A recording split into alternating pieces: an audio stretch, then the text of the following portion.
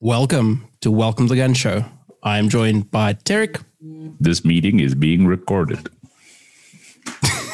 And Garrett. Hey, everybody. And tonight we have a special guest who Gaz will go ahead and introduce for us. Yeah, so tonight we're honored to have fellow Anderson shooting team member Mark Sue with us. Mark is a USPSA Grandmaster. He's currently shooting production, as far as I'm aware, with Shadow 2s. He's had some interesting gains with different applications of that. He's also just recently come off a nice match win at the Oregon State Championship. So, Mark, thanks very much for your time and thank you for joining us. I am very happy to be here. I'm looking forward to a fun time. And we can't promise that you'll have that, but Wrong show. we will try. Before we roll into the main for tonight and have a nice conversation with Mark, special thanks to Zero Mike Bullets, proud sponsor of the show. You guys know the drill. Website's up, bullets are available. Get your orders in. Contact Gaz directly for your discount code. Obviously, special thanks to Gaz and DVC Technologies, everything he does for the shooting industry and for this show specifically. He has some really exciting products on the market. Please be sure to stop by his website, dvctech.co.za, or DVC Technologies on Facebook. I think he prefers the Facebook link, though. That'll be in the show notes. And then for the guys who have been doing the drill of the month, we really appreciate it. I haven't seen any new submissions. The guides on Facebook should be up to date. So get your submissions in. We'll get those filed away. Again, thanks to Zero Mike, 1,000 bullets up for grabs from them for whoever wins the ultimate draw. Flatback Alpha for the target stand and the swinger, and then Shooting Stuff with their 15-minute offer. Stop in. They have a timer for you. They have a target for you. Use their facilities in and out. Shoot the drill of the month. Get it submitted. Excellent offer there. Teabag? Nexus Pro. 97 to go. 97 to go. Thanks again to the guys from Rocksteady Gear. You guys are amazing. Lons and Dan. If you guys need any of the Rocksteady Gear products or information on those, reach out to Tarek directly. He can get you in contact with whoever you need to speak to. And then finally, Mr. Hayden McKay, thank you very much for rating all the past episodes. We appreciate it. Even if you had to prompt me to say thanks to you on the show. Sorry about that. Hayden sells vapes, so we don't really care too much what he thinks.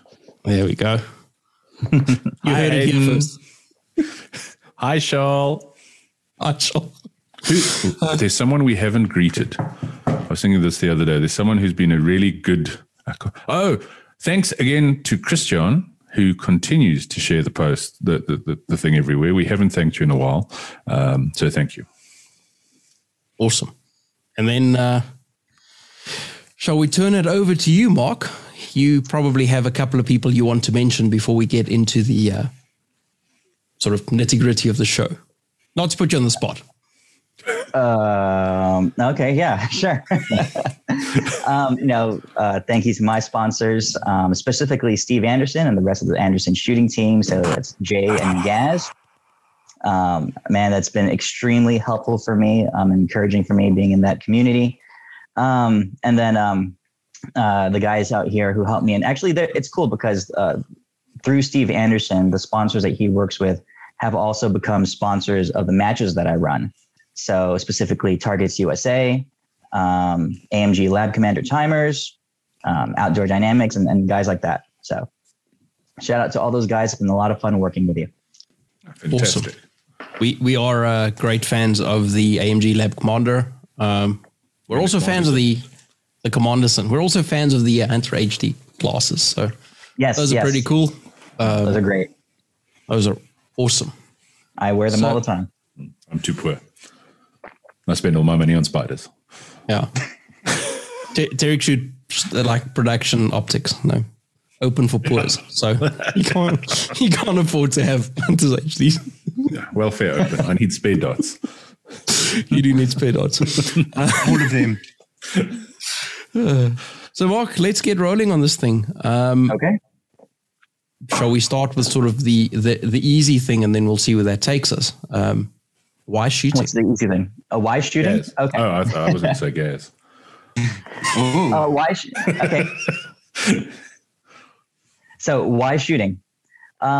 let's see here. I grew up in New York City. And in New York City, the gun laws are some of the most restrictive in the United States. My dad had a semi-automatic pistol, and he would occasionally take us out once a year, probably, to go shoot it. And I remember all the hoops he had to jump through to own it. But I enjoyed at least knowing or having guns in the home, and my dad was pretty good at educating us on gun safety. Fast forward 20 plus years, I graduate college. I move out to Oregon, which has definitely less restrictive gun laws. And I'm out here and I discover that I can not only purchase a pistol, but I can actually take some courses and carry a pistol with me on my person. So I thought that was the coolest thing in the world, and I decided to start doing that. So as soon as I was legally able to do so, I bought my own pistol and I carried it on me for a year. And a year later, I said to myself, you don't really know how to shoot this thing. So maybe you should go and learn how to shoot it. So I started taking classes. I took a couple of defensive handgun classes. And in one of them, and I was a terrible shooter. All my sights were off because my guns would always print low left, even at 5 yards away. I was that guy. And but one of the instructors in one of my defensive handgun classes said, if you really want to get good at shooting, you should start competing. So I found a local club here in my town. And my town is not a terribly large one. It's maybe 100,000 people. So nothing compared to the big city that I grew up in. But there was a shooting club, and I just showed up one day, and they were shooting an outlaw steel match. And I brought my carry pistol, and I finished dead last and hit almost nothing. But I had a great time. And that was 2010. And ever since then, I started practicing and jumping into it and getting involved into the sport in a variety of ways. Not the least of which is match directing, which was my primary focus for a large portion of that time. So nowadays, why shooting? Because I enjoy the challenge of trying to get better at something. I've been the type of personality who I flit back and forth from one interest to another. I like this game here or that hobby there, back and forth all over the place. Shooting is really probably the first thing that I've said, okay, we're going to try to actually master this and get really, really good at it. So it's been a great journey, and I've met a ton of awesome people along the way, which has been helpful. So that's why shooting. That sounds very similar to a lot of people who we've spoken to on this show, and certainly similar to my journey, similar to Gaz's. T, I don't think you got into competition shooting because you wanted to get better defensive stuff, or did you? Yeah. Okay, so it's the same as all of our stories then. That was hardcore to me. Guilt on streets. You're Timmy. It's interesting how a lot of people go, and I'm genuinely one of these. I've been carrying this thing for a year, and I genuinely don't know how to shoot it. Couldn't hit the broadside of a barn, and then things change. I'm quite interested in the fact that you had a defensive instructor who went go shoot competition, because we've had some things to the contrary of that here recently. Yes, I've guys saying kilt on the street. You can't cross the two lines because deadly. It's 1986. 1986. Miami-Dade is about to happen. It's early in the year. There's quite a few people like that over here in the States as well. And let's go ahead and start off with the raw opinion. Let's crack it open. Let's go big early. Yeah, my opinion is those guys don't know how to shoot. Amen. Fact. I've always said, as a rule, generally people who say that generally have been to a match, got their backsides kicked really hard, and instead of learning how to shoot good, it went, well, you see, kilt on the streets, my kung fu is too deadly for the ring. Insert terrible cliche here. Yes. Exactly. Sorry, I'm actually just, and possibly this is something we're going to get to later, and it's possibly a question for later, but while it's in my head, how do you find balancing running matches and being a serious competitor. You know, you're a GM, which for our South African listeners means you're like really, really good. And it's not often, jokes aside, that you get that. You know, often it's really challenging because there's only so much time, and if you're running a match, you don't really have a lot of time to focus on your own match. So let's jump into that if you don't mind. Sure. It's quite mentally difficult. And the reason, like the biggest benefit of meeting Steve Anderson. So I only met Steve Anderson last year. Yeah. I've known him for maybe 15 months. Oh. So I had almost 10 years of shooting under my belt before meeting Steve. And my shooting journey was an exercise in frustration along the way. I had made masterclass fairly early, just a combination of lots of dry fire and a little bit of natural talent or natural proclivity towards fast improvement. I don't know how you guys feel about the talent versus hard work discussion. But then I kind of hit a wall of improvement, a plateau. I didn't know how to get past it. And back then, I think Steve had just written his first book. So there wasn't a lot of literature. There wasn't a lot of video online to help me improve. So I just kind of like poked around, wandering randomly in my own directions, trying to figure out how to get better. Around 2012, early 2013, I actually stopped practicing a lot. I started having kids. My first child was born, and the hobby took a back seat. But I threw myself hard into match directing. So every year since then, I've put on a level 2 match, which is our Oregon State Championship. And that all culminated in 2019 when I hosted one of the largest matches numerically that's ever been, as far as I know, one of the larger matches in the United States. Area 1 2019 had 485 shooters, which is lot. Yeah, it's bigger than Nationals was, numerically speaking. So that was the culmination of my match directing. And between then, I messed around in open division, made master there. I managed to practice enough to not lose ground, but after I conducted Area 1 in 2019, but you know, I wouldn't have called myself a good competitor. I had developed within me the capacity to shoot my local match as well, because I would set up my local match, shoot it, have fun with the guys, tear it down. But that was really simple. I had developed the ability to break down stages, stage plans, and execute runs with fairly few visualizations. You know, kind of on the fly thinking, simple stage plans, just execute it and go. So those were how my skill set had evolved. But after 2019, when I got done hosting Area 1, I decided I was done with the match directing for a while, and I wanted to throw myself hard into practice again. I started practicing on my own. I still had not even met Steve Anderson. I made Grandmaster that fall and proceeded, after making Grandmaster, to shoot a major match that I did not direct, which was rare because in that whole stretch of probably 6 years, I went to maybe one major match that was not my own match. So I wasn't even traveling a lot and competing a lot. But I went to a major match as a brand new, freshly minted Grandmaster, went there and proceeded to shoot one of the worst matches of my life. And I lost to a couple of A-class shooters and was completely horrified and went home and reevaluated my life choices. So at that point, fall or winter of 2019, I decided to really, really start practicing. So I threw myself into my own practice, trying to just, again, meandering, wandering about, trying to figure out the best way to improve. And in May of 2020, I took a Steve Anderson class, and all the mental management stuff clicked into place. And since then, it's been an up and down journey, but my overall shooting level and bringing out my subconscious skill in matches has gotten a lot stronger. And I've learned to really refine my approach towards match directing and shooting a match. So it's a long way to answer your question.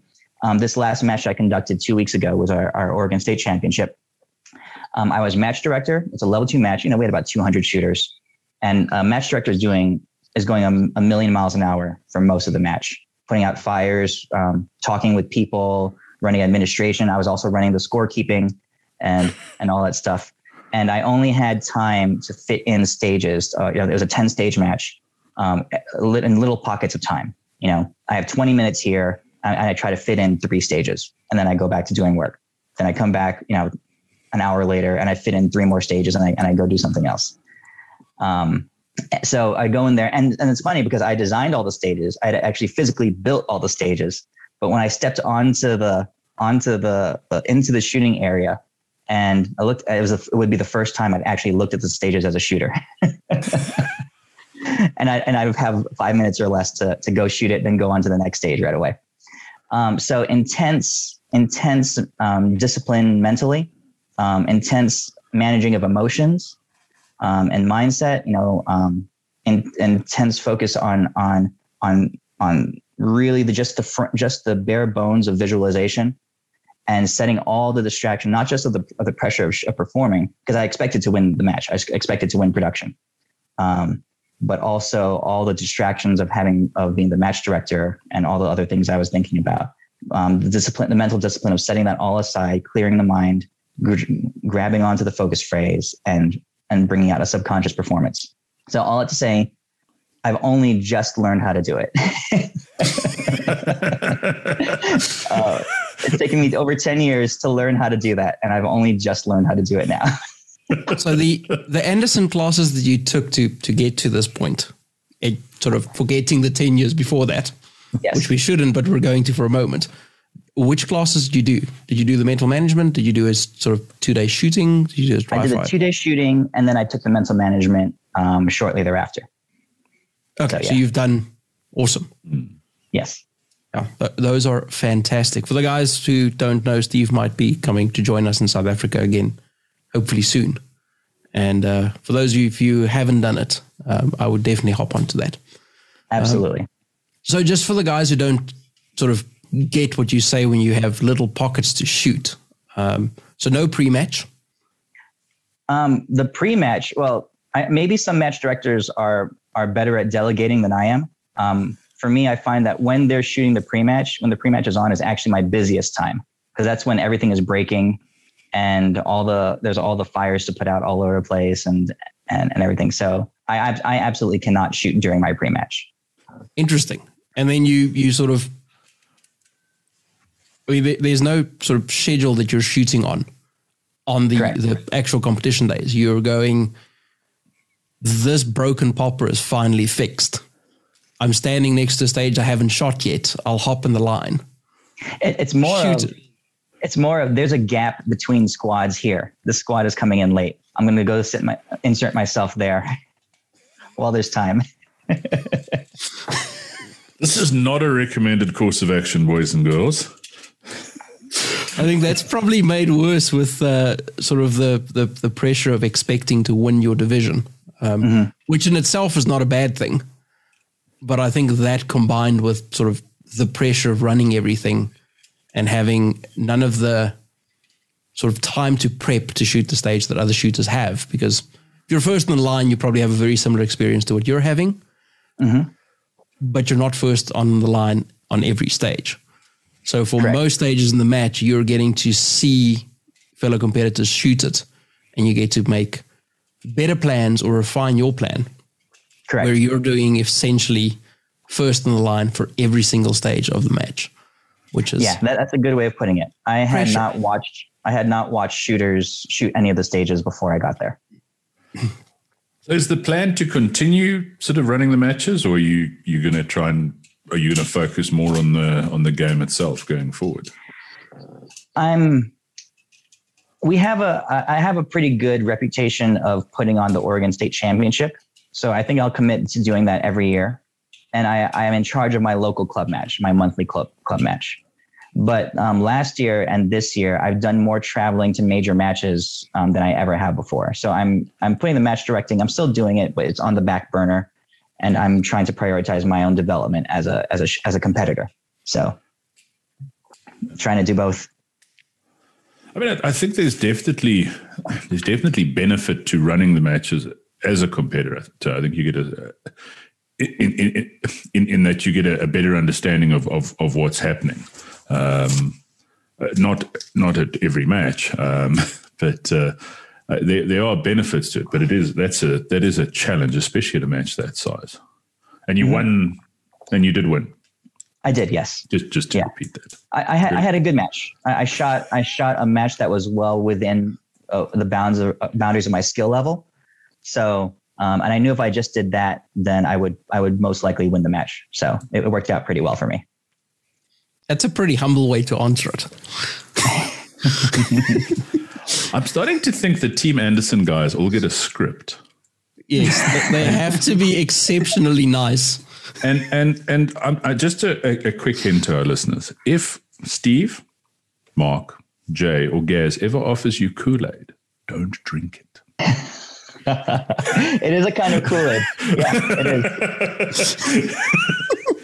Yeah, you have to understand, this is how we talk to each other also, you know, why we all say the same language. Because when we talk to each other, we use the same stuff. Yeah. I promise I'm not making fun. I just, it is really interesting how similar and it works. I mean, jokes aside, you know, it's worked for all three of you. So there's obviously something in it. But it is interesting how similar the approaches are. It's like you guys have actually listened to Steve or something. It's odd. Maybe even read the books, not just owned them. I've listened to Steve. I think the important difference is having a beer after the match. I mean, like, I think the important difference is they listened and then did the stuff he said. Yeah, yes. You listened to Steve about his favorite Van Halen album. Yes, and then forgot all the other stuff that he was trying to teach me. It's his own fault for trying to teach me, honestly. But so production. Your plan is to stay with production, or because you say you've moved around in the past, are you kind of set on production? No. I've shot predominantly production. That's been my main division. I dabbled in open for a couple of years. I made master there, and I'm convinced I didn't know what I was doing at all. I think I shot the dot completely wrong. Then I came back to production because my open gun broke, which they were prone to do. An open gun broke? Next, you're going to tell me that water is wet. But yeah, my plan is to go to Carry Optics probably in a couple months. I'm going to shoot Area 1, which is next month here in the States. And in November, there's a pretty big production and single stack only match in California that I'm going to shoot production for. But I'm going to start transitioning to Carry Optics. It's just in the US, I don't know how it is in South Africa or elsewhere, but in the US, Carry Optics is getting a huge influx of just attendance. People are being drained away from some of the other divisions, including production. Production's still the biggest here, and I think it's the biggest in most of the IPSC regions, primarily, I think, because of the 15-round capacity thing. So I think 10-round production takes a very specific sort of mindset. It's weirdos like Cornell who want to shoot single-stack guns. I think because we've got the 15-shot production, I think a lot more. It's you know it's a slightly more open, for want of a better term, game. I, like you, appreciate the dot because it's 2021 and bumpy things on the top of gun are silly. I really like iron sights, but I acknowledge that the dot is a superior sighting system. So. Don't feed Eric. Don't feed the troll. Don't feed the troll. Don't tell him that stuff's superior because he'll never live it down. T, you know, I'll tell you later. I think that's wise. Whatever that was. Behave. But I mean, Mark, you've already played around with that transition between training with a dot and then flipping back to iron sights and back and forth, and that's been something that quite a few guys I've heard talk about and tried that. What did you sort of find when you were playing with that transition and flipping between the two? So I think January and February this year, I dry fired solely with a dot.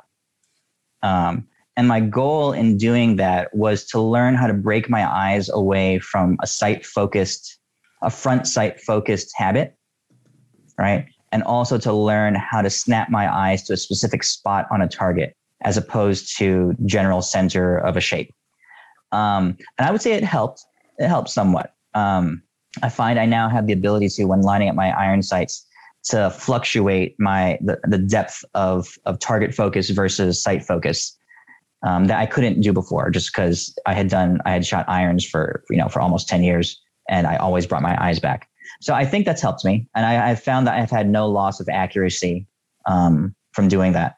So little pieces along the way, I think, have come into play. But when I make the hard transition to a dot, I think that I still have quite a bit to learn, because I still don't understand how to manage. I understand the principles of how you're supposed to shoot it. I don't have the neurological pathways built up of being able to manage the dot in motion, if that makes sense.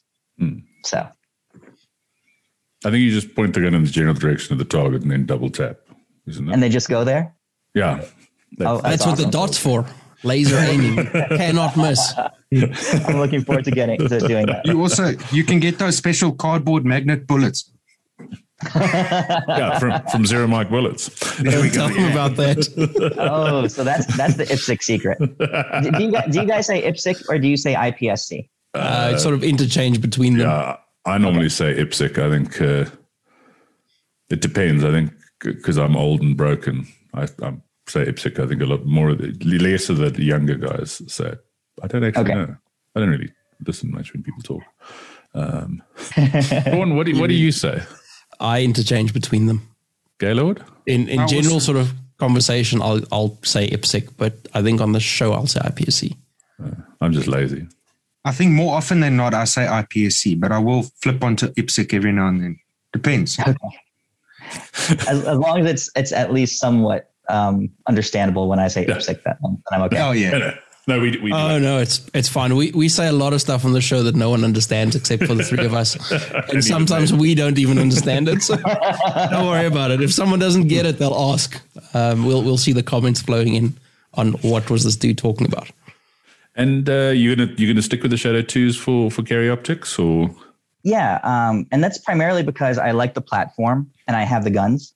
So I have a primary production gun, Shadow 2. I have a Shadow 2 built up for carry optics, and I have a third one that will be my backup for both. I can either put irons or an optic on it. So I have the guns, so I'll shoot them. I don't particularly like here in the States. The most popular carry optics guns are Shadow 2s and the SIG, the Legion. The SIG doesn't feel right to me. So it's wrong. I will stick with the Shadow. It is wrong. So none of that Glock love is like rubbed off on you from Jay and Gaz? No, I hate Glocks. I don't know why they shoot them. Goodbye. And on that bombshell, I heard one guy say the natural point of aim of a Glock. If you take someone who's never shot a gun before, put a Glock in their hand, and tell them to pull the trigger, they'll put a bullet in the ceiling. That's to make up for people's terrible trigger control. It's a feature. Okay, it's a feature. Is this where we point out what Terry does for a living, or do we just sort of leave it hanging? Are you a Glock pro or an armor smith or something? Or I'm the Glock importer. Okay. He's also the armorer of the armorers. As awkward as that is to say. So I am in fact a paid shill. That's all right. But haven't I heard you say that you like shooting 1911s? To be honest, I like guns. I have 1911s. I have a Shadow 2. I have a Beretta 92. I like guns. I like shotguns more than anything on the planet. But I'll shoot anything except a SIG on general principle. I do have a Glock, but it's for class. It's my loaner gun for when I teach classes, like when I teach defensive classes. Well, you need to make sure that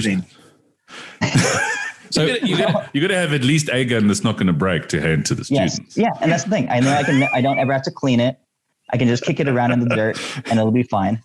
So and it'll be fine. So hold up that Enigma of yours again, so we can see what's in it. Oh, okay. So that's a CZ P10S. Oh, and my word! Is that ported? I did port it. Yes. Nice. That's kind of cool. Yeah. That is Charles is going to be such a fangirl. Charles is going to love otherwise. It's stock otherwise. No, I love this gun. And the reason I ported it was because small 9mm, especially with plus P defensive ammo, they just kick so much. Like the muzzle rise is it just blasts so hard in your hand. It's not not that I can't control it or shoot it accurately. It's just that I'm used to shooting a Shadow 2 with competitive loads. I'm used to being able to run the gun and seeing the sights track a certain way, right? And then for me to take my carry gun out and have to wait an ungodly amount of time for the sights to come back down, I just didn't like it. So I found that by porting it with my plus P loads, which is great because those are usually packed with a slower powder, almost like how you would design a load to run in a compensator. With my plus P loads, I chopped off maybe 40 or 50% of the muzzle rise, and I can run it now really fast. So I mean, if you don't have that optimal grip to barrel angle like the Glock does, then you sometimes need a bit of mechanical assistance too. I was going to ask Mark to keep quiet at this point because we've been trying to talk Tarek out of porting and compensating a carry gun. Oh no! I want to do a Foland. So, I mean, you've just undone weeks of Tarek. That would be so cool, but you probably shouldn't. Yeah. And because you're a better shooter than I am, he's just going to disregard everything I said. Yeah, no, exactly. Oh no, it's done. I mean, sorry, Corn. There's downsides. So I mean, by the way, I mean, the competition shooting I love, but I'm not quite a Timmy. But I do love the defensive side of things. So I take classes. I teach defensive classes. I'm a certified force-on-force instructor, and that kind of thing here. I don't do it a lot, or even semi-professionally. I just teach odd classes, a handful of classes every year. But I do like the conversations, and I do like the defensive world. So. I'm really glad you brought that up, and you kind of beat my segue when you mentioned defensive classes, because I think. Yeah, the three of us, as we said, got in. We're all gamer fags, but we all got into this because of the defensive stuff, and we all remain. And probably at least 50% of our shows have something to do with defensive stuff when we're not just talking about rubbish.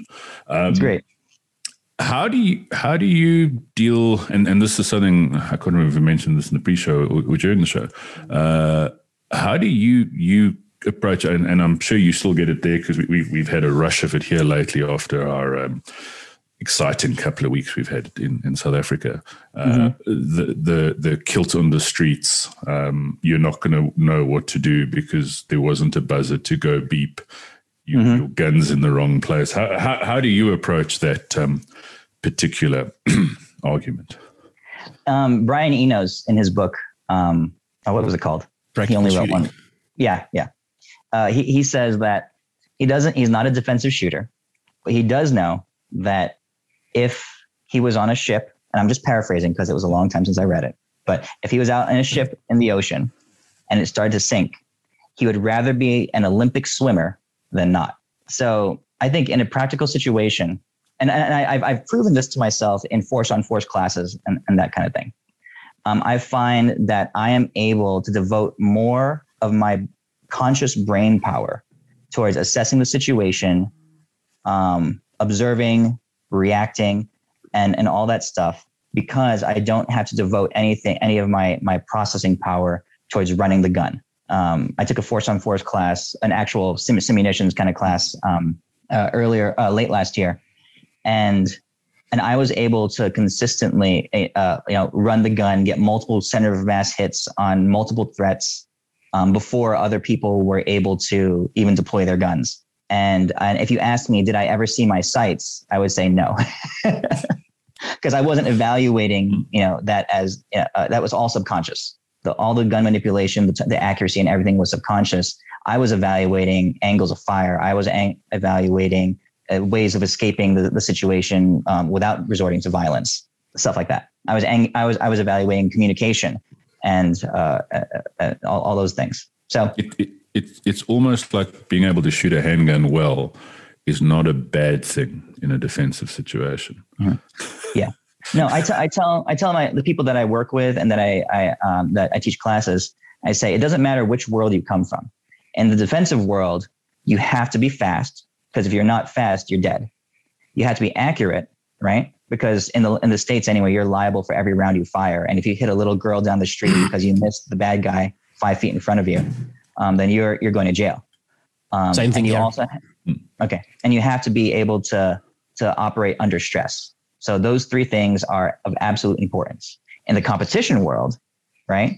You have to be fast, you have to be accurate, and you have to be able to operate under stress. So I see there's huge areas where the gamesmanship does not align with the tactics of defensive scenarios, but where they do align, where the priorities do overlap in speed, accuracy, and being able to manipulate your gun under pressure. Those are hugely important in both worlds. So, yeah, shooting stays shooting. Yes, effectively. So just to clarify there, when you said if we had to ask you if you saw your sight, you would say no. That wasn't because you weren't using them. Correct. You were using them exactly as you should. Absolutely. It's just you weren't focused on that to the point where you would recall it afterwards. You weren't doing the classic, you won't use your sights, because not seeing them and not using, or not remembering seeing them and not using them is not the same thing. That's a great point. And honestly, Jay and I have had this conversation. I don't know if we had it with you, Gaz, but nowadays when I shoot stages in competition, I don't recall seeing my sights on most targets because, and Jay told me this, subconscious activity does not build memory. So if you're executing a subconscious operation, it won't make a memory imprint. It's only like a dream. If you have a dream, it's happening subconsciously. You don't remember it unless you reaffirm it consciously afterwards. So same thing with shooting. So in a defensive situation, I use my sights all the time. I was getting great hits, really tight center of mass hits. So I had to have been using my sights, but it was not a conscious operation. This is where we do the mic drop. Yeah. Because that was excellently phrased. Let's just put it that way. That wasn't excellently phrased, though, Corn. Yeah, I'm terrible. That's one of those things. I know I think partially the reason we got you to reiterate that is because of the amount of times. Hopefully, if enough people repeat it, people will start believing it. There's this sort of constant sort of barrage of competition getting you killed on the streets, and you can't use your sights, and somehow the mechanical skill of shooting a handgun at people and at cardboard is completely different. My personal favorite is you practice on paper targets as opposed to what what do you practice on? Timmy? Yeah, the other bit of practice is illegal and highly frowned upon. Yeah.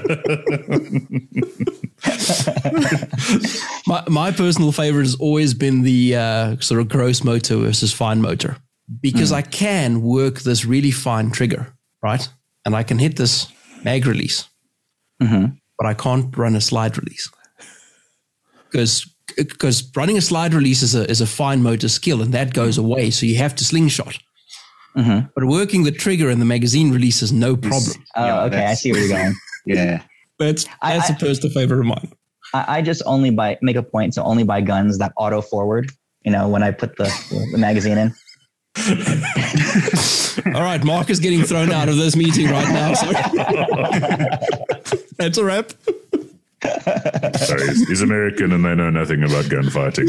Just ignore everything he said. Just ignore the auto forward, please. Tarek has a great story about one of his mates learning how to auto forward a gun, and then how it didn't go well. I don't think I've repeated on the show. So a really good mates of mine he's handicapped. He's left-handed. This is before Gen 5 Glocks, shooting a Glock 19 Gen 3, and we used to shoot IDPA. Don't hold it against me. And he the dude is a hell of a shooter. He's one of the best shooters I know. And he was trying to work a way to kind of speed up that slide lock reload, because it's a big thing in IDPA. And he discovered that if he auto forwarded, it was quicker than coming under the bottom or trying to do an Aaron Cowan with his index finger or whatever. And he before an Africa Champ, so a big level 4 match, he worked really hard. He did like 3,500 rounds of just practicing getting that auto forward down.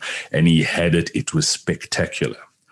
And the first stage of the match, he ran 11 rounds, slide locked open, hit the mag release, jammed the mag in, smacked it to do the auto forward, and nothing happened. And then, as everyone who auto forwards kind of says, his plan was always, if it didn't work, he was going to come and hit the slide stop. But because of task fixation, what he did is he kind of Mongo smashed the bottom of his gun 4 or 5 times, looked at it like it was made out of cheese, and then went, oh, bleep, and wanged the slide stop so that he could finish the stage. So that is, whenever anyone brings up auto forwarding, that is always because it was literally he did it perfectly every time they got to that first stage, and the gun decided it wasn't going to do it. Yeah. Today is not your day. That was the one rep in the thousands that he had done that just didn't work, and it had to be then. Yeah. Yeah. No, my gun, my Shadow 2 auto forwards 75% of the time. But I never reach over the tops, the closest slide. I just use my thumb. Every time, 60% of the time. You just use your thumb, so you're correct-handed. Yes. Yeah, I'm right-handed, yeah. There we go. It's put together the way that it should be. Sorry, Gaz. Unlike Gaz. What did I do? You're backwards. Put together backwards. You shoot. Mark's trying to work this out because Mark's like, he shoots right-handed. No, he shoots right-handed, but he's left-handed. Yeah, Gaz is left-handed. He shoots like a normal person. That's why he cheats when he's shooting like weekend-only stages, because that's his strong hand. That's incredible. Wow, Gaz. That must have taken a lot of work to build up that skill set. I was lucky that I sort of started shooting right-handed when I started shooting pistols. So it sort of started to happen naturally. The only thing that was quite a bit of work was changing my eye dominance. That's all. Okay. So you actually learned how to be right eye dominant? Yeah. Wow. You didn't just move the gun over in front of your left eye? No. No. I couldn't make it that easy, eh? I mean, that's the easy route. That was some subtle shade, that, Mark. Oh, you could have moved the gun an inch to the right. Yeah. Hindsight's always 20/20, isn't it? This is a fact. Yeah.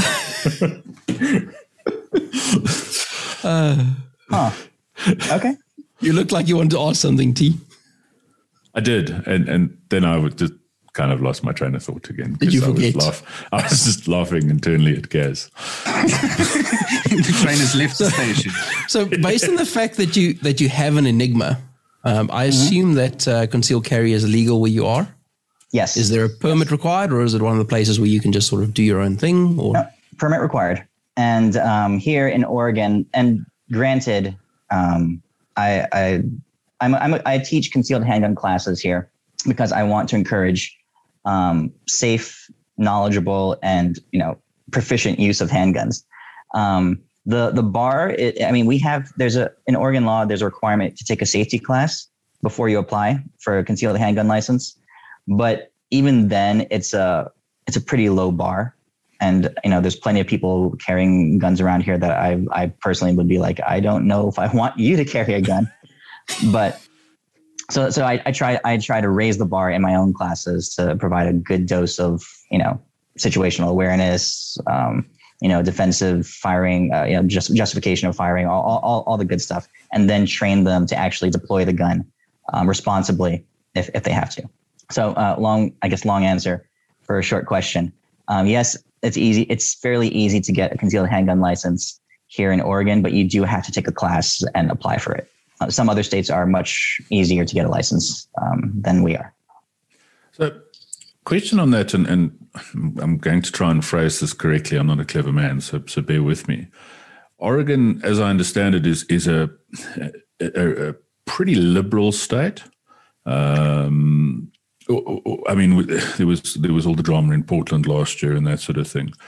But gun law wise, it's you guys are actually. I mean, you're pretty solid. You don't have any assault weapon bans or mag cap limits or any of that sort of silliness, as far as I'm aware. Does that sort of social thing bleed over into the gun thing? Is it? Are you likely to have more drama if you shoot someone in Oregon than if you shot someone in Arizona, as a silly example? Yes. I'd say that's an accurate assessment. Oregon is politically liberal, and they're trying to get our gun laws moving in that direction. So every year they pass something small, and they always propose the mag limits and the AR bans and all that stuff. They haven't passed yet, but they always inch along year by year. I live in Central Oregon, so Oregon is divided into two sections. There's the coast, or the valley, where Portland and all the major metropolitan places are. The vast majority of the population is there, and they carry all the votes, all the legislative power. But geographically speaking, the rest of the state, 80% of the state is right of them politically to some degree. And the further east you go, the more conservative it is. So where I live is dead in the middle. So our town is probably a good half and half, 50-50. So I would say that with all the riots and the crazy stuff that was happening in Oregon over the past year and change, some things happened defensive wise, gun law wise, that everyone here would raise their eyebrows at, like, why is this person being prosecuted for defending themselves? And it was obviously getting quite political. I'd say that what happened, if that same thing happened here where I live in Central Oregon, it would probably be prosecuted differently, but I don't know. It's always one of those things that it's interesting to look at from the outside, because there's perceptions based on sort of what you see in media and social media and that. Now, Oregon has gotten quite political in that way. So I can't say if I try to avoid Portland, for example, in general. If I were in Portland and I had to be there and I had my gun on me, which is legal for me to do, my criteria for having to use it, and granted, I never want to shoot anybody, but my criteria for actually using a gun would be different than here where I am, because I don't know that it would be handled. It would be prosecuted fairly under the law. It would probably be a lot of political factors also wrapped into it. So I don't know. I don't intend to find out. Don't do that. Yes, sometimes the prosecution is politically motivated, and under the exact same laws, depending on whether they're trying to make an example of you or not. Yes, you could be tried differently, and the outcome could be different. Yes, under the exact same laws for the exact same circumstance. It's madness, but it is the world we live in. Yes, it is, and it's true. I think probably pretty much everywhere. I think also, for you guys with the jury system, there's going to be, the jury you're going to face in a Portland and the jury you're going to face where you are it's 12 very different of your peers. Yes. So. Wait, you don't have a jury in South Africa? No, we and to be honest, I don't think it's necessarily a bad thing. Judges, we have a judge, and we haven't had juries here for, I think, since sort of pre-Republic times. I could be wrong. I know we did it at a stage, but we use a Roman Dutch law, so we don't have juries. We have judges making decisions. Okay. Which is generally actually the advantage to it is obviously you have someone with an understanding of the law, kind of as a general rule making a decision based on the law, as opposed to 12 people picking who's got the better attorney. But yeah, our legal system it's interesting because of our history. So there's still sort of wigs and gowns and different levels of attorneys for different things. And oh wow! But yeah, it's so we have like attorneys and advocates and apparently, according to George, the difference between an attorney and an advocate is about $5,000 an hour. Based on what I've been doing for the last 6 or 8 years or something, can confirm. Okay. Yeah. Wow, I didn't know that. Wow, cool. You learned something new. We also drive on the correct side of the road here. Oh, it's left. It's wrong-sided when you're shooting hand for your shooting hand, but it's right. It's the correct side for driving. So you sit in the correct side of the car on the right side of the car. Okay. You also use your right hand for the primary input. Okay. Oh wow. Okay. Yeah. That's gone way off topic. So I see you're part of Team Enigma. What are your thoughts on that? Seeing as it's becoming. Oh yeah. I'm curious to see your opinions too, because I've only had this for probably 3 weeks now. I like it. I'd say it's more comfortable than the way I've been carrying otherwise, which is I always carry appendix, but I put on a pretty stiff belt and have a clip-on system. And I mean, what I tell people is appendix is not comfortable ever, because it's just, that's a part of your body that has a lot of soft tissue, and you're putting a hard piece of metal there, and there's a lot of give and a lot of take going on. But I find it more comfortable, maybe 10 to 20% more comfortable than traditional belt appendix carry. It takes a little bit longer to strap on and take off.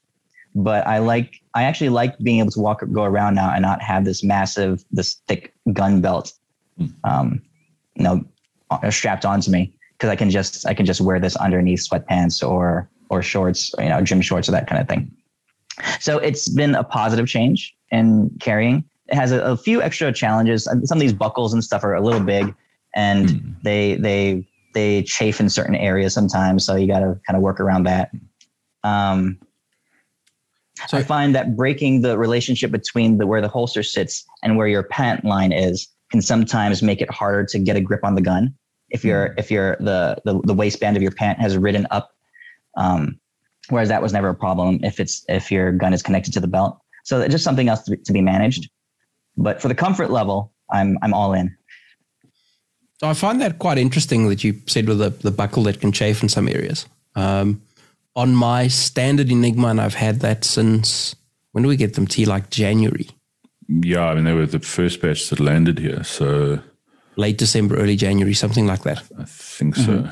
So we've had them like 7 months, maybe 8 months, something like that. And I've been carrying in that pretty much that entire time. I never had an issue with chafing on that particular one. Yeah. Now, what I've found over the last sort of 2 weeks that I've been carrying the sort of light bearing one, that this one actually does chafe me, which is weird because it's the exact same buckle. I have it set up in the same way. I place it in the same place. And I know that one of the other sort of dudes that hangs out with us has commented that his also chafes him. I don't know if I just got incredibly lucky with my first one and just something about this sort of strap that covers the back of the buckle is bigger or shaped in such a way that it doesn't do that for me. I certainly am finding it with this, and like a Papoose, I think would be a really great addition to this particular one for me. Have you modified your Enigma at all to make it more comfortable? The only things that I have done to my Enigmas, and this one probably doesn't have those done yet. No, this one doesn't have that done yet. The only two things that I did to my normal Enigma is I tie a knot sort of over the adjustment on the leg strap. Mm-hmm. Oh, that's width, a good idea. And I tie a knot over sort of this sort of triangular piece. I tie a knot so that can't move. So once you've locked them in place in the right spot, you just tie a knot in each of those positions and it can't move. So there's no, I pretty much live in jeans, and I find that in jeans, I don't know if there's just more friction, but in jeans, the strap is more likely to extend in sort of length, sort of sag down my leg. And then I get into sort of all sorts of unpleasantries in terms of it. When you step forward, it pinches your leg. And when you're in sort of the rearward portion of your stride, it drops down lower. And then when you move forward again, it pinches. You start more. walking funny. You start walking. It's that whole don't touch the gun. People can see what you're doing. That sort of rookie mistake when you start carrying concealed. This does that, but now I'm touching my upper leg and people think I'm weird. Yep. No, people weird. know you're weird. Yeah, I was just going to say correction. Yours looks modified though, Mark. Your Enigma. No, it's stock. I haven't changed anything. Or maybe it's just. But that's a great idea of tying the knot. I'll do that because mine. I'll send you the photos of those of exactly where they go.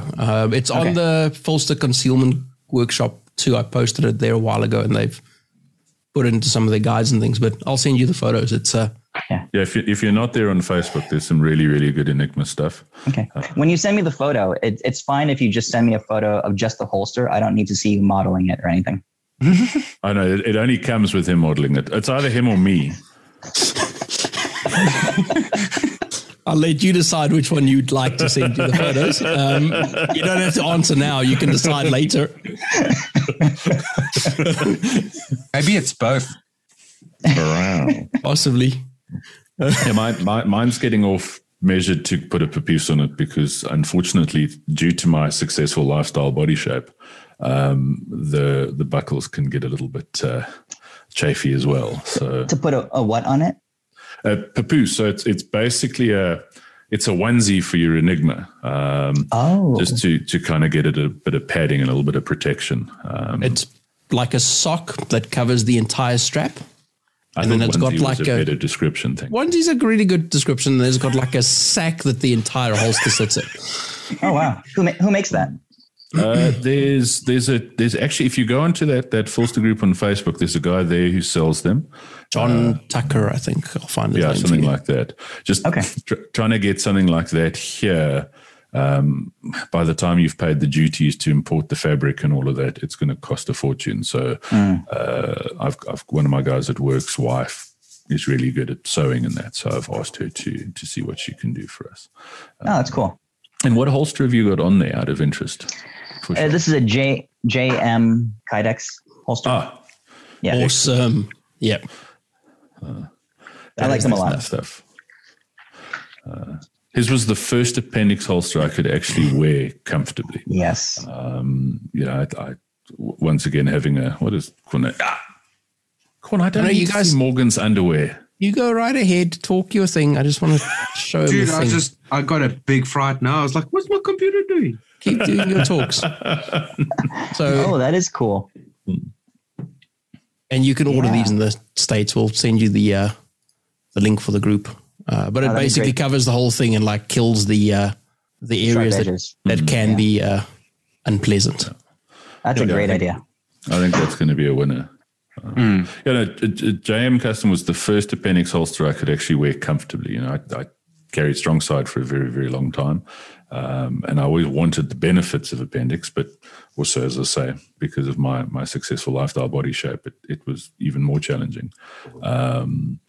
And I got a JM Custom holster when I was briefly carrying a SIG 229. I don't know what was wrong with me. And that was a game changer. Can confirm. I agree. Yeah, I agree. Awesome. Yeah. Now, with appendix, there's a lot of cheap holsters out there that are people buy, because I know this because I've done it. Buy it because it's cheaper, put it on, immediately take it off because there's no way in the world I can live most of my life with that strapped to my body. So it's usually better to just buy the good holster initially and go from there. I've fallen asleep on the couch with my G17 and the Folster Pro. Nice. Hi, John. Hi, Sarah. And Sarah. Don't forget the wife. It's interesting how difficult it is to get that message across to people. I mean, I've got a whole box of shame in terms of absolutely rubbish holsters. Holsters. Started with Holsters. Sorry. Holsters. Yes. Holsters. Because we can't say that too. We can imply it. So I have a box of shame. I think it's taught me quite a bit about what works with holsters and what doesn't, because I've experienced all the what doesn't. But even with all that experience, it's quite difficult to get people to go. I mean, really good holsters over here are kind of expensive, because if you want a JM, you're importing it and it's going to cost money. If you want a Fullster, a couple of years ago, you had to import it and it was going to cost you money. Now we have a local dealer who imports them, and it's easier to get the product, and it's generally more affordable. But still, it's really difficult to get people to go, well, I'm not going to spend sort of 100% more on this holster, despite the fact that it's going to sort of be something I live with every single day, 12, 15 hours a day. I'd rather buy this cheap thing that stuffs up my back and sort of chafes me and is uncomfortable and I can never get a good draw from. And it's really weird how people just aren't open to the idea of there are price classes here and they matter. Yes. Totally agree. So when it comes, my question is for you, because I've seen videos in South Africa of what's been going on with some riots. I've seen gunfire exchange between citizens, I think. Yep. Are those isolated events, or is that kind of everywhere? Is that a reality you guys have to live with? So those recent riots were they weren't the norm. South Africa is on the whole, it's a more violent place than the United States or Europe or that. But those particular riots were there's various sort of debates about what was behind them, and they were primarily in KZN, KwaZulu-Natal, which is a coastal region where our former president, who was arrested, is from, and he has quite a strong support base there. And up here in Gauteng, which is Joburg's, it's kind of the New York of SA, for want of a better term, sort of the financial capital in that. And it was primarily here and there. It was an exciting week, but it's not the norm.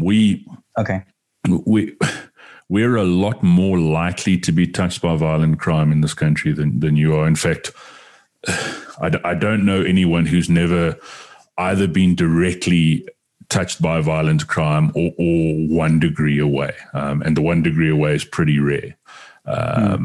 So, if the big example I often use with a lot of my friends from the States is, if your average American policeman gets in a gunfight, it's quite a rare event. Mm-hmm. If your average South African policeman in this country who hasn't been in a gunfight probably hasn't been looking that hard. Obviously not that's a bit of a generalization, but but wow. Yeah. It's not Somalia. It's not the Wild West. And for now we can carry guns. So that makes a big difference. And last week with the riots, civilians with guns probably turned the tide of what was happening there more than anything else. Wow. They were the first stopgap before anyone else could do anything. So it's a difficult one because you don't want to underplay it and pretend that we're not in Boise, Idaho. But as I say, it's not Somalia either. There's dangerous places. I never forget. I once took a train. I don't know why. I took a train from New York City to Philadelphia, which was very exciting. And I saw a couple of places on that train trip that reminded me of some really dodgy places here. I would have happily paid $5,000 for a Taurus 38 snub for some of that train trip. Yep. I hear you. Yeah. So yeah, the rule of stupid still applies. And if you, it's not a place where, I mean, lots of people don't carry guns, but it's not a place where I think if you're kind of switched on here, you're not carrying a gun when it's convenient or when you think you might need a gun. It's for a lot of us, it's a reality. You get up in the morning, you put a gun on, you go to bed. You take it off, and as I say, last week was we discussed a little bit on the show last week as well. That I could see some of the fires from my office. In fact, my office was in one of the Google Maps no-go zones. Okay. But we had no drama. Okay. All right. No, thanks for sharing that. So to summarize that, South Africa is a violent country. Last week is not the norm. It hasn't been the norm for probably 30 plus years since that sort of stuff was sort of commonplace for a while in South Africa. You're more likely to need to defend yourself over here, not necessarily with a gun, but you're more likely to get into sort of violent confrontations, and you're more likely to encounter vicious criminals who are essentially hell-bent on hurting you. And this could be wrong, but I get the impression that in the States, they're generally there for goods or items that they want to take, and they will hurt you to take it. Where here, in some instances, it's more they will hurt you and they might take some things if an opportunity comes up. Is sort of the more common way of looking at it. Sorry, T-Bag, I interrupted you. No. Just to add to what Kuno said, I think a crackhead with a raven trying to mug me is not really a blip. It's not something that is a major concern here. But yeah, we have home invasions here are not, as a rule, are not sort of drug dealer on drug dealer, which I sometimes get the impression is often the case in the States. There are a lot of home invasions here happen in middle class suburban houses and working class suburban houses, where it's an attack to possibly take a cell phone, rape, torture, murder. That does sort of, it's a reality here. And as I say, it's tough because you kind of, people either think it's running gun battles everywhere, or it's actually not that bad and you're just paranoid or whatever. It's a dangerous place. It's still, if UK, one day when we get you to come shoot a match here, which I would like to do. That's you great. Must. If we take you to a mall here, a lot of it's going to be very, very familiar. There's just there's more sort of places you don't want to go. Yeah. But I mean, growing up in New York City, it was probably kind of similar as well. Yeah. If there's a lot of places where it's not a drama, and there's places where you don't really want to be caught. Exactly. Okay, cool. So talking about that out of interest, and hopefully it's not an ambush question. How often are you practicing with your carry gear versus your gamer gear? So how often is that little P10 getting shot out of your Enigma versus your Shadow out of whatever holster you use? Not that often. I use it when I teach classes. So guaranteed, 100 rounds 4 or 5 times a year. And I'll occasionally just work it with some drills if I'm working up ammo loads and things. I mean, but my competition gun sees way more action than my carry gun does. Now, I mean, whenever I put it on in the morning, I do a few dry fire draws, make sure I see the sights, make sure I can hold it and, work the trigger a little bit. But other than that, no, I think that the reason I ported this gun was because I wanted it to behave a lot more like my competition gun.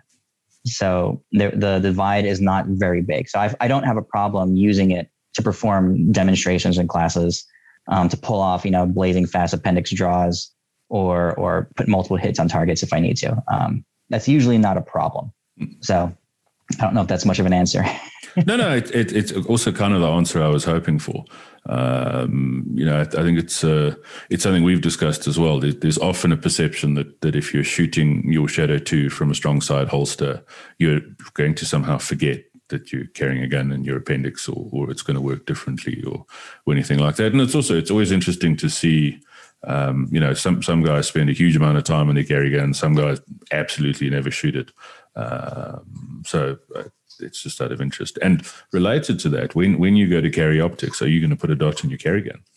Yes, that's the plan. I want my competition platform to be the same as my carry platform. So, yeah. I was just going to figure out why T hadn't asked that yet. I'm glad he beat me to it. But I mean,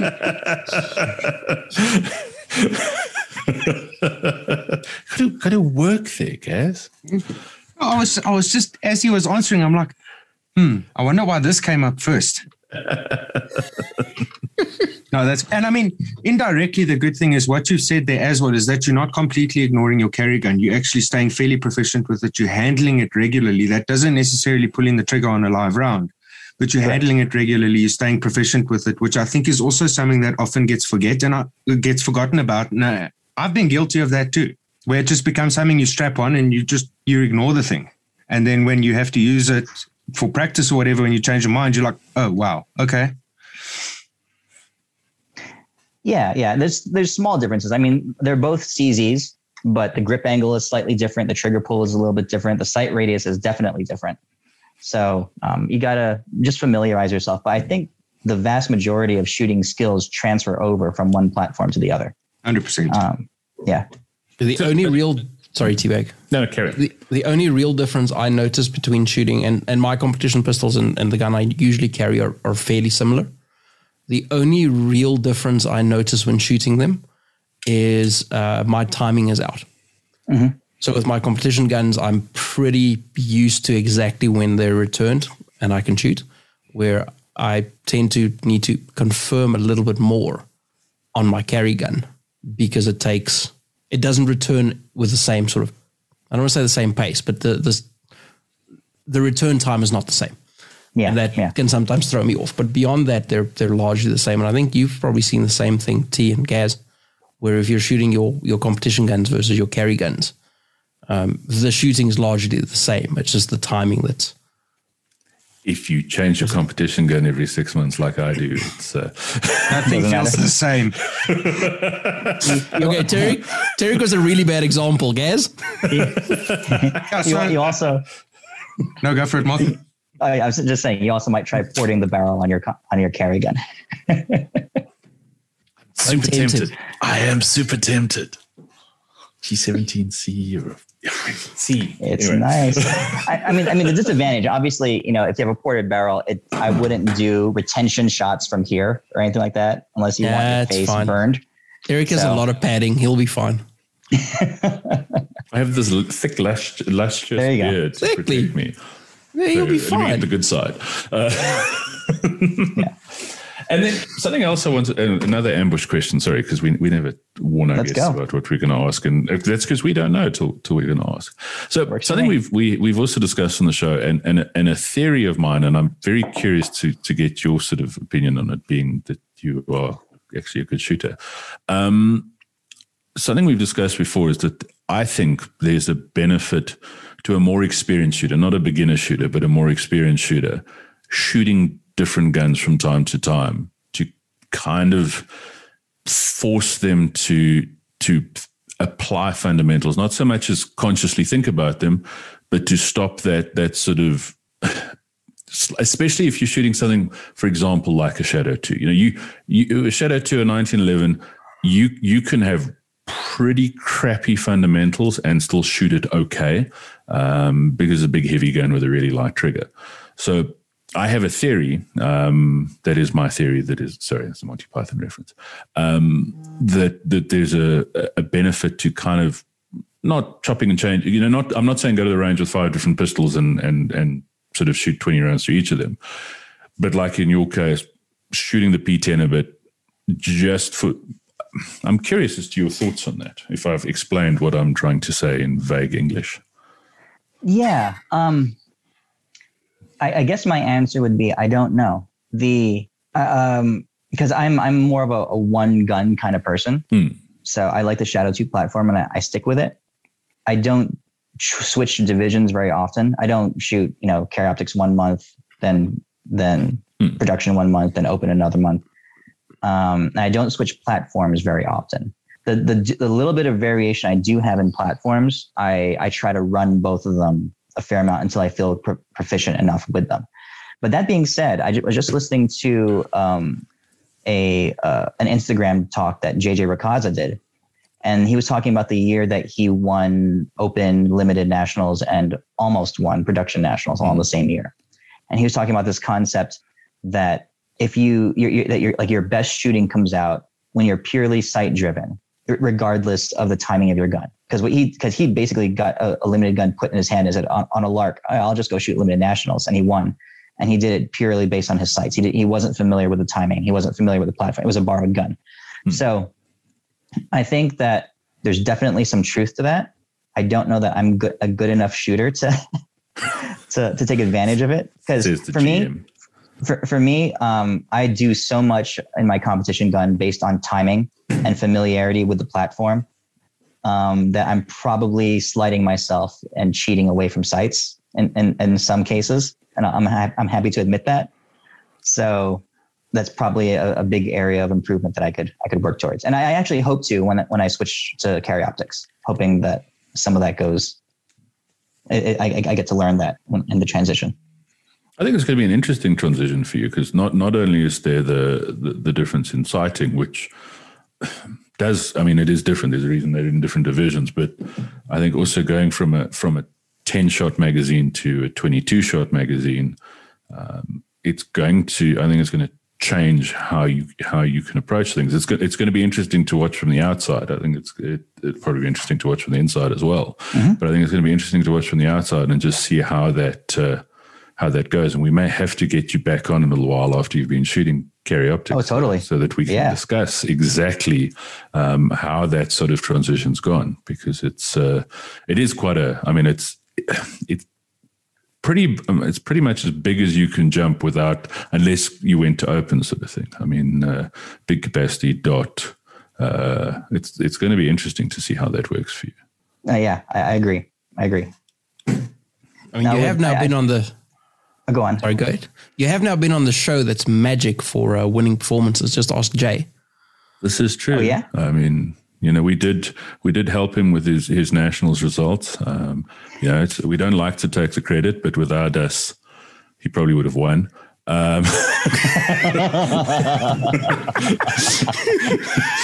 He was on the show and then came sixth like a week later in his first nationals. I mean,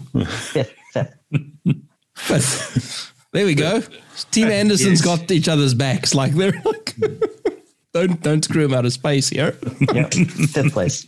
That is no, I'm looking forward to it. I got a lot of work to do heading in. So I've got Area 1 coming up next month. And kind of like I mentioned to you, I think you were talking about how all us Andersonians sound the same. My mindset going into it is, and this is a conversation that Jay, Gaz, and I have had a lot. Jay, Gaz, and I end up talking to each other more than I think we talk to Steve, just because, I don't know.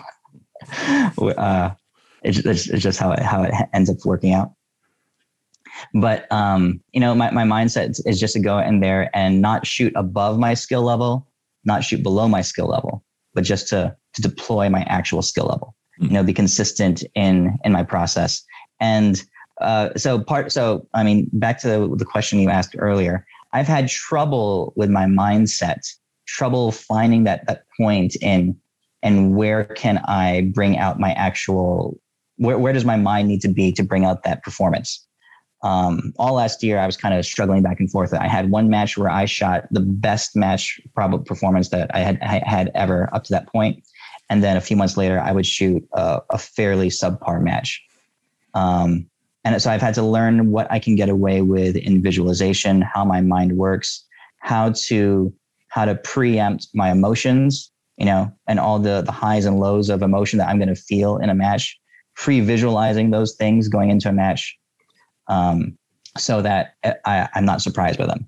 So for example, area 1, if I don't know how it's going to look, but I know that I'm squatted with another projection grandmaster and some other really good shooters. So my natural tendency is, if I'm on a squad and I see someone else that I'm competing with destroy a stage, like just completely burn it down, my heart rate goes up, my anxiety goes up, because I feel the need to match that performance, right? And my mind starts spinning, where I start tracking my performance according to his, for the duration of the match, and it becomes a big distraction for me, and my performance overall usually tends to drop down. So what I do beforehand is I pre-visualize that emotional challenge. So I pre-visualize, I have never met this guy, right? I don't know how good he is, but I imagine him being amazing. I'm imagining him being faster and more accurate than me on every stage. Then I imagine myself feeling all those negative emotions, and I imagine myself dealing with them, in the appropriate way, reverting to process. And I do so to the point where I actually imagine his great runs being a positive for me, saying, and I imagine myself feeling happy for him, congratulating him, being honestly very glad for him, as he's kicking my butt, right? But just enjoying the fact that he's able to perform at such a high level, and then using that positivity to drive me back into my mindset. This is all mental work that I do before the match even starts, to prepare myself for the possible challenge when I get there.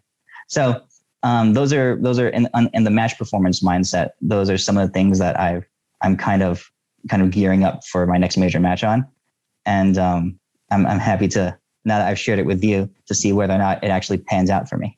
That's bloody brilliant, though. I mean, I think that's a very, it's a very interesting and sort of mature approach, which is going to just lower the tone of this show. But I think that's because I think that for a lot of people, that's sort of the challenge. It's that, Steve goes on about it with sort of, so-and-so is going to be there. And I think that's a really nice sort of way to preempt. So instead of trying to not feel those emotions, it's kind of, you're feeling those emotions now, as opposed to at the time. That's, yes. Listen to that again, people. Yes. And I try to do that with a variety of factors. So I know I'm going to be nervous when I get there. I know I'm probably going to be tired because I'll probably have not gotten a normal night's sleep the night before, right?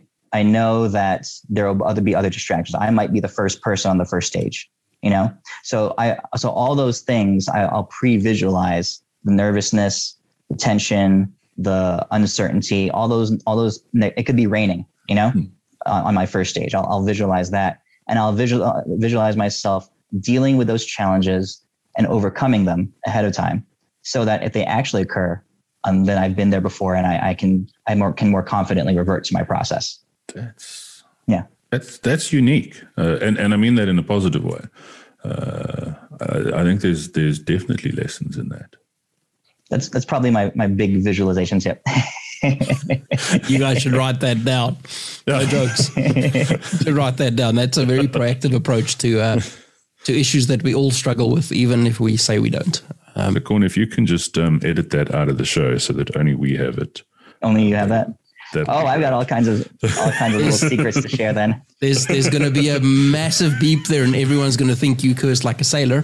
But the rest of us, the three of us will know. It was truly said there. Gaz knows all this. If he hasn't shared it with you, it's because he's trying to hold out on you. Yeah, he is definitely holding out on us. Gaz, I'd like to point out how much the other members of Team Anderson share with us, and you quietly sitting there in your little black hole. He's left again. He's looking for the unmute. It's unmuted. Why is it not working? We can hear you now. I see you don't share with the group. I understand. I know why that is. Because he doesn't like to win. We shoot different divisions. Yeah, we're not competing against him at all. And he's good. It's because we don't have big division between him and us, and that he's actually good. We're not Team Anderson. Gotcha. No, then it's just because he doesn't like you. Then it has to be. I mean, I don't blame him. Thanks, guys. Thanks Mark, so much, guys. Sort of along a similar vein to get T and Gas off each other. And in a manner of speaking. Along a similar vein, so you're pre-visualizing some things that you think may bring you down at a match and you turn them into positives. Where do you stand on interaction with your squad mates? Are you the guy who jokes around and has fun until you sort of on standby and then serious go time, or you do something different? I've tried both. And I find that, my personal approach towards visualizations is that it has to be comfortable for you. When you are on the line, you can't be doing work. When you're about to shoot, it cannot be work. Because if it's work, then you're introducing tension, your conscious mind is involved, and you're going to have a sub-skill level performance. Maybe not then, but somewhere in the match, you're going to have a sub-skill level performance. And when I don't mean... When I say work, I mean, I say that in a negative way. Some guys, they rise to the occasion of the tension, of the competition and all that stuff. And it helps refine their process and their focus. Actually, I think the best performers do that. Right. So I'm talking about something different. I've gone in and been all business before, done dozens of visualizations, tried to pack my visualizations chocked full of detail, and had my stages completely fall apart because I was overloading my brain, right, with too much detail and too much tension and too much work. For me, and this is also because of my background. So I've been a match director and a shooter for most of my shooting career. I developed the skill set of going in, quickly analyzing, a few visualizations and then just dropping into performance, right? That's so for me and my current mindset, I have to be having fun. I have to be enjoying myself. Otherwise, I'm stressing myself out and bringing myself down. So I like to get to know the people that I'm shooting with. I like to enjoy myself. In fact, my primary focus phrase now, it's not see the sights, it's not press the trigger or anything like that. My primary focus phrase now is this doesn't matter. Relax, this doesn't matter. Because for me, that setting aside of all the mentality and just trying to have fun in that moment results in a more subconscious and better overall performance than any of the other mental cues I can give myself. Yeah, we're all big proponents of having fun, even at big matches where the pressure's on and it really matters to you. I think all three of us have found that if you take it too seriously, your performance tends to suffer. It does not mean don't take it seriously, right? When it's time to do the thing that you're there for, you do the thing. But when it's not time to do the thing, you have fun and you joke around and you make a pleasant day out of it because you're spending 95% of your day is not spent shooting. So you might as well enjoy that period as opposed to making it miserable for the 5% that you're actually going to spend shooting. I mean, you're a classic shooter, so 95% of your day is spent cleaning magazines, isn't it? Nope. I show up with enough mags that I hardly ever clean mags in matches. I hardly ever stick ammo in mags in matches. But there's Mark, you've been there probably, like many of us have. There's a big difference between being serious and not having fun. There's quite a defining line there. Serious can still be fun. And it should be. If it's not, you're there for the wrong reasons. Yes, totally agree. No, when the work has to happen, when the visualizations happen and the strategizing and all that stuff happens, you have to be, working at full capacity. But when you're not, I mean, the tension has to go somewhere. You have to relax. You have to be able to enjoy your trip. So I totally agree. Yeah. Then, what else do you want to hide from us, guys? Nothing. Nothing. Just my face. Look. Just my face. Look. We're going to FaceTime you after this is done to check what you look like. Don't I need an Apple to FaceTime? Probably. So are we going to get you to South Africa to come shoot some matches, Mr. Sue? I'm up for it. Steve was possibly hinting at, the possibility of this trip or next trip or something, me coming down. I'm up for it. I don't know if details work out. I'd love to. I think that'd be great. It'd be awesome if you can time it with one of our level 3s. It'll be really, really good to have you out here. And I don't know if you've ever shot IPSC before as opposed to you. I never have. I'll have to move my magazine pouches and everything. I think yours forward of the hip. Yeah. I'll have to go back behind the hip. And I see that you guys have to start more vertically. Your hands actually further down by your sides. You can't cheat towards the gun or anything. Yeah. It seems like. Yeah, hand relaxed at side. No racing starts or whatever they tend to refer to it as. Yeah, I think the biggest differentiator there is with USPSA is you normally get briefed that your wrists have to be below the belt. Mm-hmm. Whereas with us, it's hands at sides, and that's the biggest difference. Okay. And that can vary from RO to RO. And then we're not allowed to leave the shooting area. Which will make your stage planning more interesting. Yeah. Yeah. So if you leave the shooting area, the demarcated area, and you enter anywhere else, it's deemed to be taking a shortcut, and you could get between 1 and infinity procedurals, depending on how many rounds you fired, or if you haven't fired any, but you've been, they deem that you've gained significant advantage, you could still get penalized for that. But could I drop step out of bounds and come right back in? Okay. Yeah, you can drop step as long as so with the drop step, because you're coming back where you left, it's fine. Basically on the logic that if you tripped, but we won't have box to box because we have a shooting area and you can't leave it. And then we also you get, depending on the size of the stage and the match, between 3 and 5 minutes to examine the stage. That's it. But you're kind of used to that from your match director stuff. There's no coming through the day before and having a look at the stages. And then we have this weird thing where we have stages of only 12 rounds sometimes. That's all right. That's fine.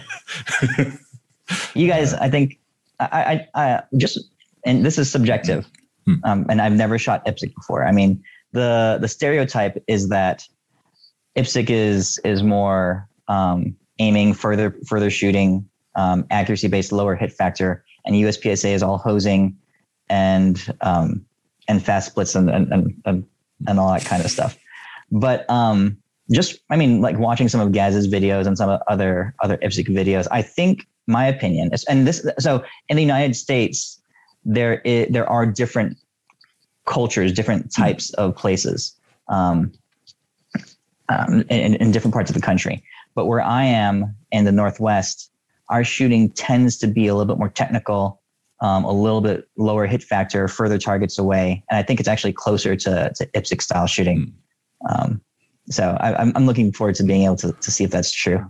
We even get it here. There's some clubs here, if you go to one of their matches or one of their level 2s. So we have level 2s a little bit more often than you do, in that, most sort of provinces will have a level 2 every month. So our level 3s are probably closer in size to your level 2s. Yes.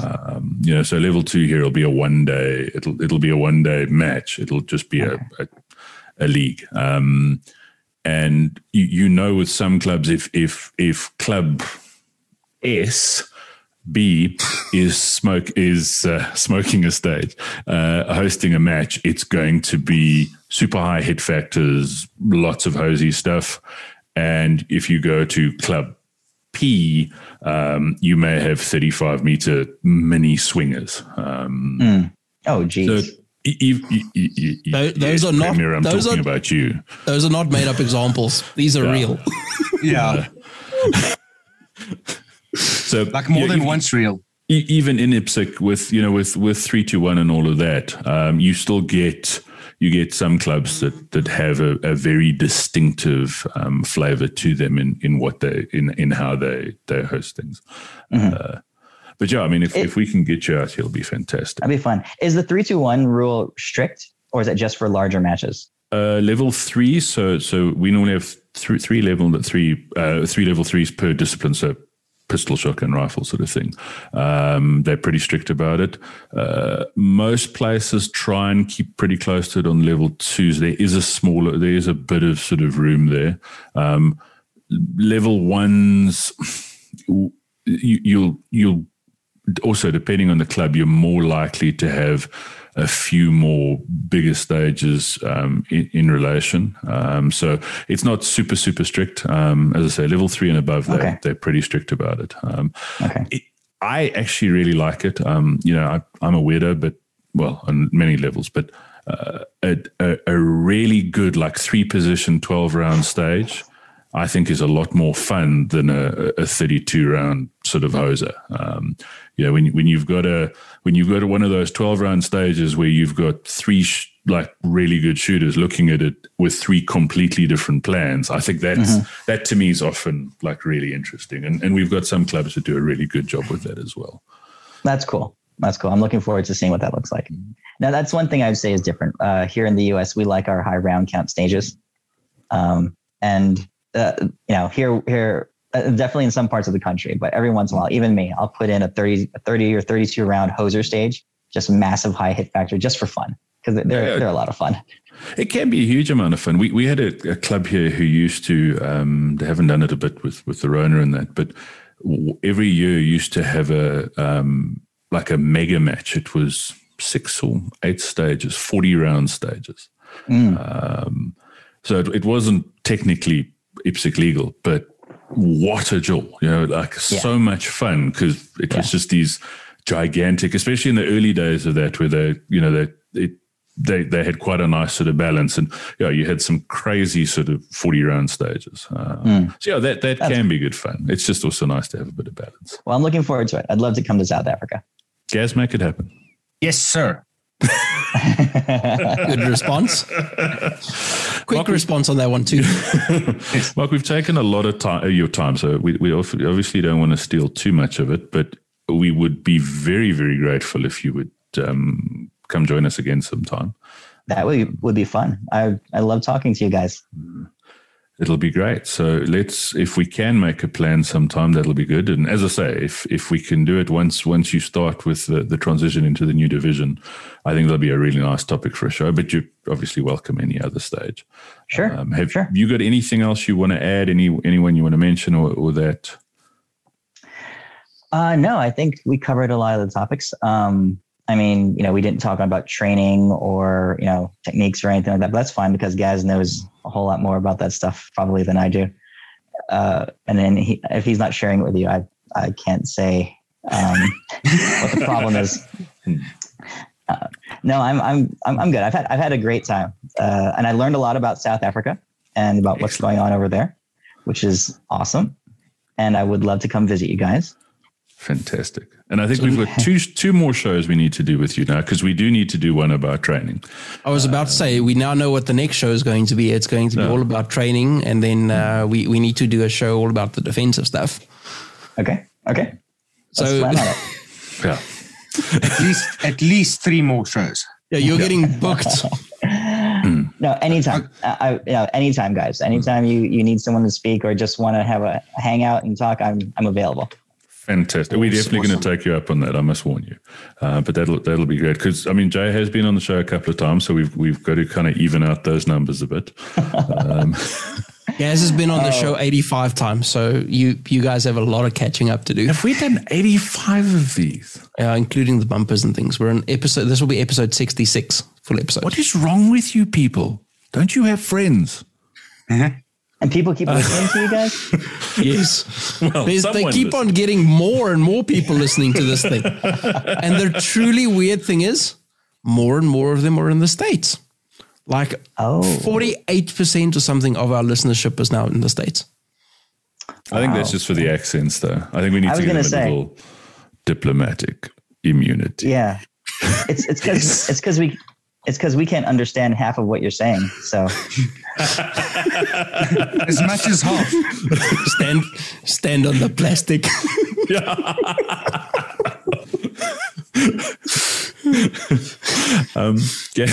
Mark, thanks so much. Absolutely. We really appreciate it. Gaz, do you want to just do your magic? Yeah, of course. Okay, so thanks to everybody who's been listening to the show and being involved with the Facebook page and the Facebook group. If you haven't got out to do the drill of the month, you're running out of time for this one. And this is a really good drill of the month. So if you can jump out, get it done. Thank you to all those guys who've done their submissions. I did mine today. I just need to post it. But still, as of now, our club rules have changed. You need to get involved with getting your submissions into the Firearms Control Act, the changes that they want to make there.